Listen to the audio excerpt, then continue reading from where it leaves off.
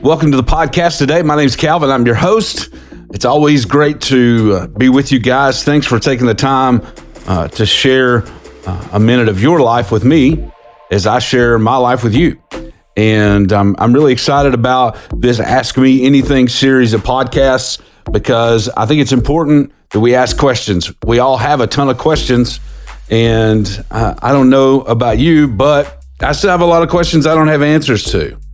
And so I need to ask some things because like Bono said, still haven't found what I'm looking for. Hey, I got a mic. I can't help but sing sometimes. But today I want to talk to you about something that I am intimately acquainted with, and that is fear. Fear. Now, don't check out on me yet. So the question is, why am I always afraid? Why am I always afraid? I know I see people live in such a way that they seem like they're always afraid of something. Have you ever noticed people who walk around like that and they're always afraid? Some people have legitimate concerns, obviously, legitimate things that they're afraid of. And maybe for good reason. We don't know what their life story is. That's why relationship is so important. We don't know what it is that they've been through.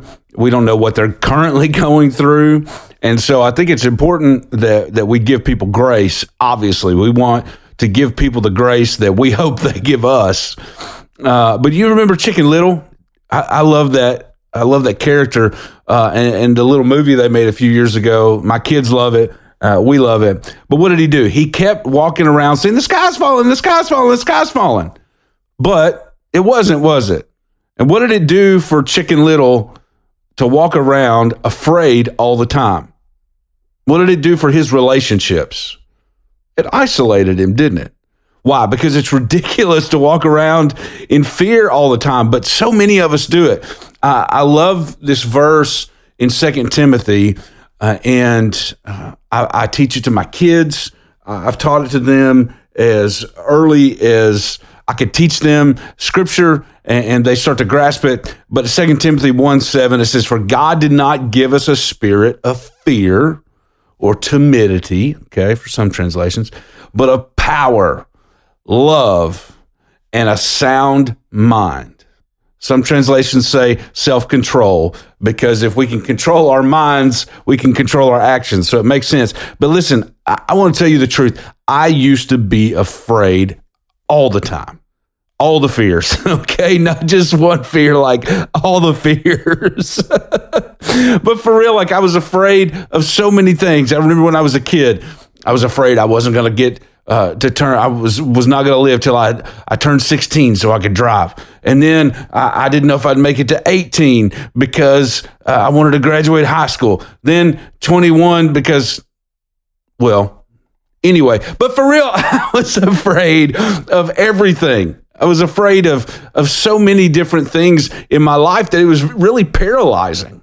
And I remember I used to be afraid when I was traveling, when I was touring full time, that my family would get hurt while I was away and I wouldn't be able to help them. And I talked to my church about it just recently about how I used to struggle with that fear about my kids and my wife getting hurt while I was traveling, and how the Lord helped me overcome that. But one of the more funny stories I think about when I think about fear as a child was that, so I grew up in a church doctrine, and my grandparents where they talked about, and we talked about, the return of Christ all the time. Okay, like all the time. It was one of the main topics that we surrounded our lives with, okay? And so here's the other thing. I grew up also thinking that I could lose my salvation at any point. Like for anything, for any small reason, that I could just lose my salvation. And so I don't know if you understand, thinking about the coming of Christ all the time, then thinking I can lose my salvation all the time, That's a scary combo, okay? That is a scary combo. It's not good. But, I can laugh about it now, but there were times when I was younger and I'd wake up from a nap or something. There's one time I distinctly remember I woke up from a nap and I looked around the house and my mom and my little sister were home. I knew when I went to sleep that they were at home. And so I woke up from the nap and I walked around the house and I didn't see them anywhere. And I looked in the garage and my mom's car was there, but I couldn't find my mom or my sister. Now, if you grew up like I did, that's immediate cause for concern. Okay. When the moment you can't find people that you're saved, they're saved rather, it starts to get a little scary. Okay. And so I was kind of calm at first and I was going, Mom, Christy, where are you? Are you here? and I was trying to see if they were anywhere close, or maybe I just overlooked it. And then I started looking in every room of the house. Then I started looking in the yard, in the front yard, in the backyard, in the side yard, open the garage. I looked everywhere and I could not find them. I remember running around my house screaming for them, trying to find them, trying to see where they were, to the point where I got so scared that the return of Christ had happened and I had been left behind, that I fell to my knees in the foyer of my house that I grew up in, and I screamed to the top of my lungs, God, forgive me, Lord, please. Oh, they're going to have to cut off my head so I can be with you forever. Lord, why did this have to happen? Oh, God, help me. And then the door opened, and in walks my mother and my little sister. Oh, and I realized, thank you, Jesus. I didn't get left behind. Thank you, Jesus. Please forgive me. Help me, Lord God. I want to serve you all the days of my life. Please help me, God, please. Oh, it was so silly looking back at it now. But as a 10, 11, 12-year-old kid, I was scared out of my mind. But now I see that it was irrational, the fear that I had. And I think what I'm learning is that most of the fears in our life are irrational. And I want to center this whole talk around this scripture. 1 John 4:18. Some of you could probably quote it to me. Such love has no fear, because perfect love expels all fear. If we're afraid, it's for fear of punishment. And this shows that we have not fully experienced his perfect love. Whoa. Hang on, let me read that again. Such love has no fear, because perfect love expels all fear. If we are afraid, it's for fear of punishment, and this shows that we've not fully experienced his perfect love.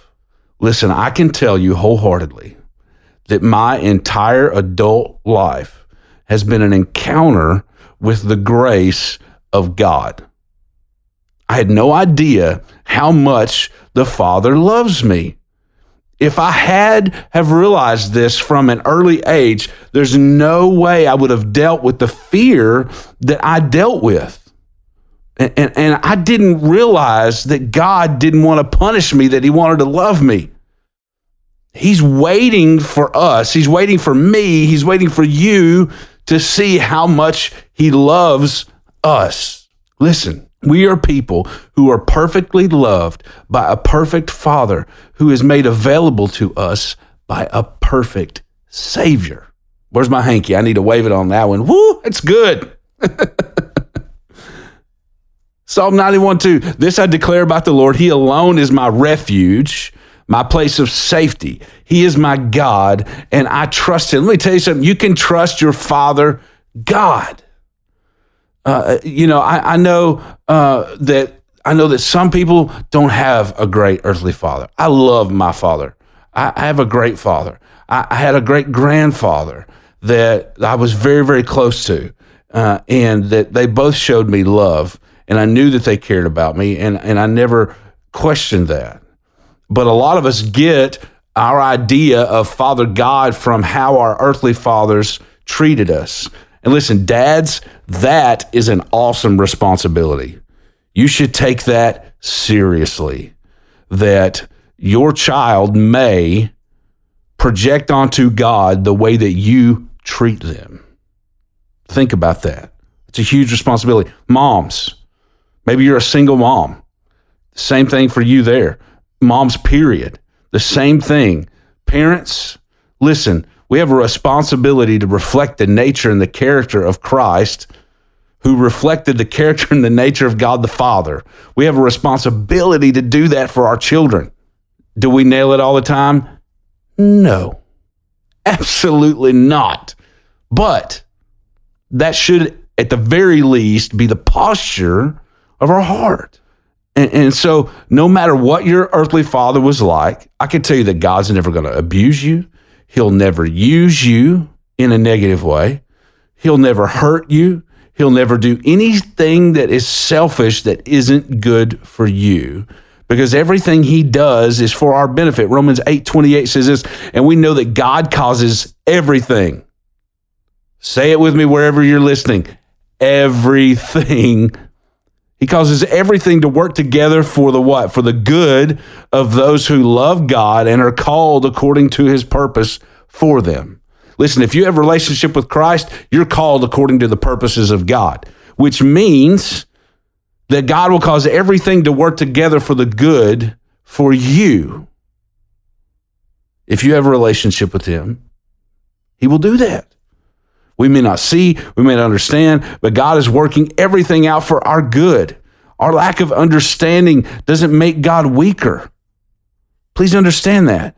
Our lack of understanding doesn't make God weaker. And I look back at 1 John 4:18, and so much of my pain in my life could have been spared had I just understood this one passage, that such love has no fear, because perfect love expels all fear. And I don't know about you, but so much of the time when I hear this scripture quoted, well, perfect love casts out all fear, that's all I ever hear, and it stops. But that's only half the verse. The other half, I think, wraps the first half up with a huge bow and makes a giant difference and gives context for it. Because it says if we're afraid, it's for fear of punishment. And this shows that we have not fully experienced his perfect love. We've not fully experienced his perfect love. And I know this for sure.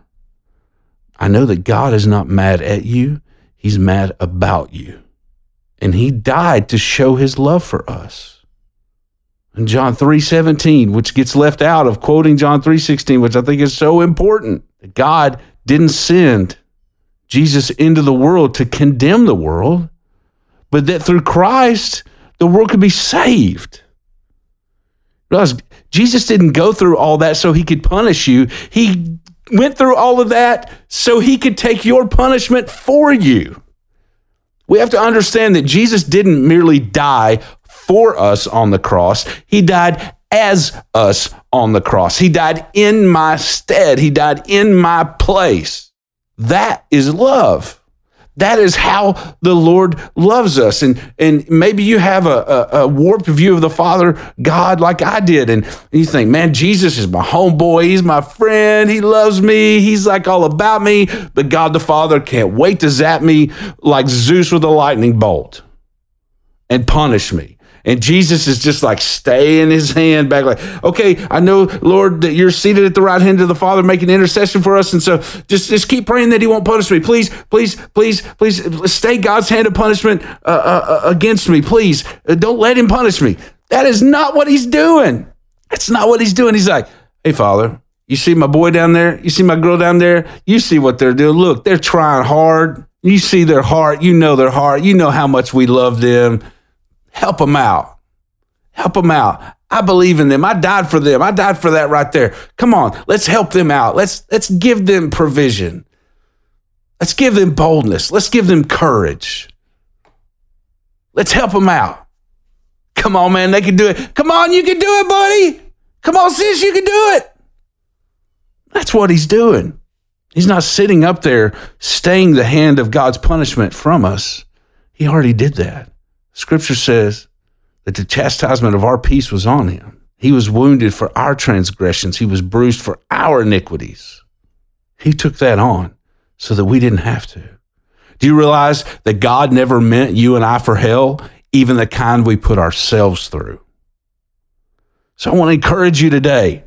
Realize that you don't have to be afraid because God loves you. And if you're living in fear, it's because you don't fully understand the fact that God loves you so much, he didn't die to punish you. He died to take your punishment from you so that you could be reconciled to him forever. That's why he did what he did. That's why we don't have to be afraid.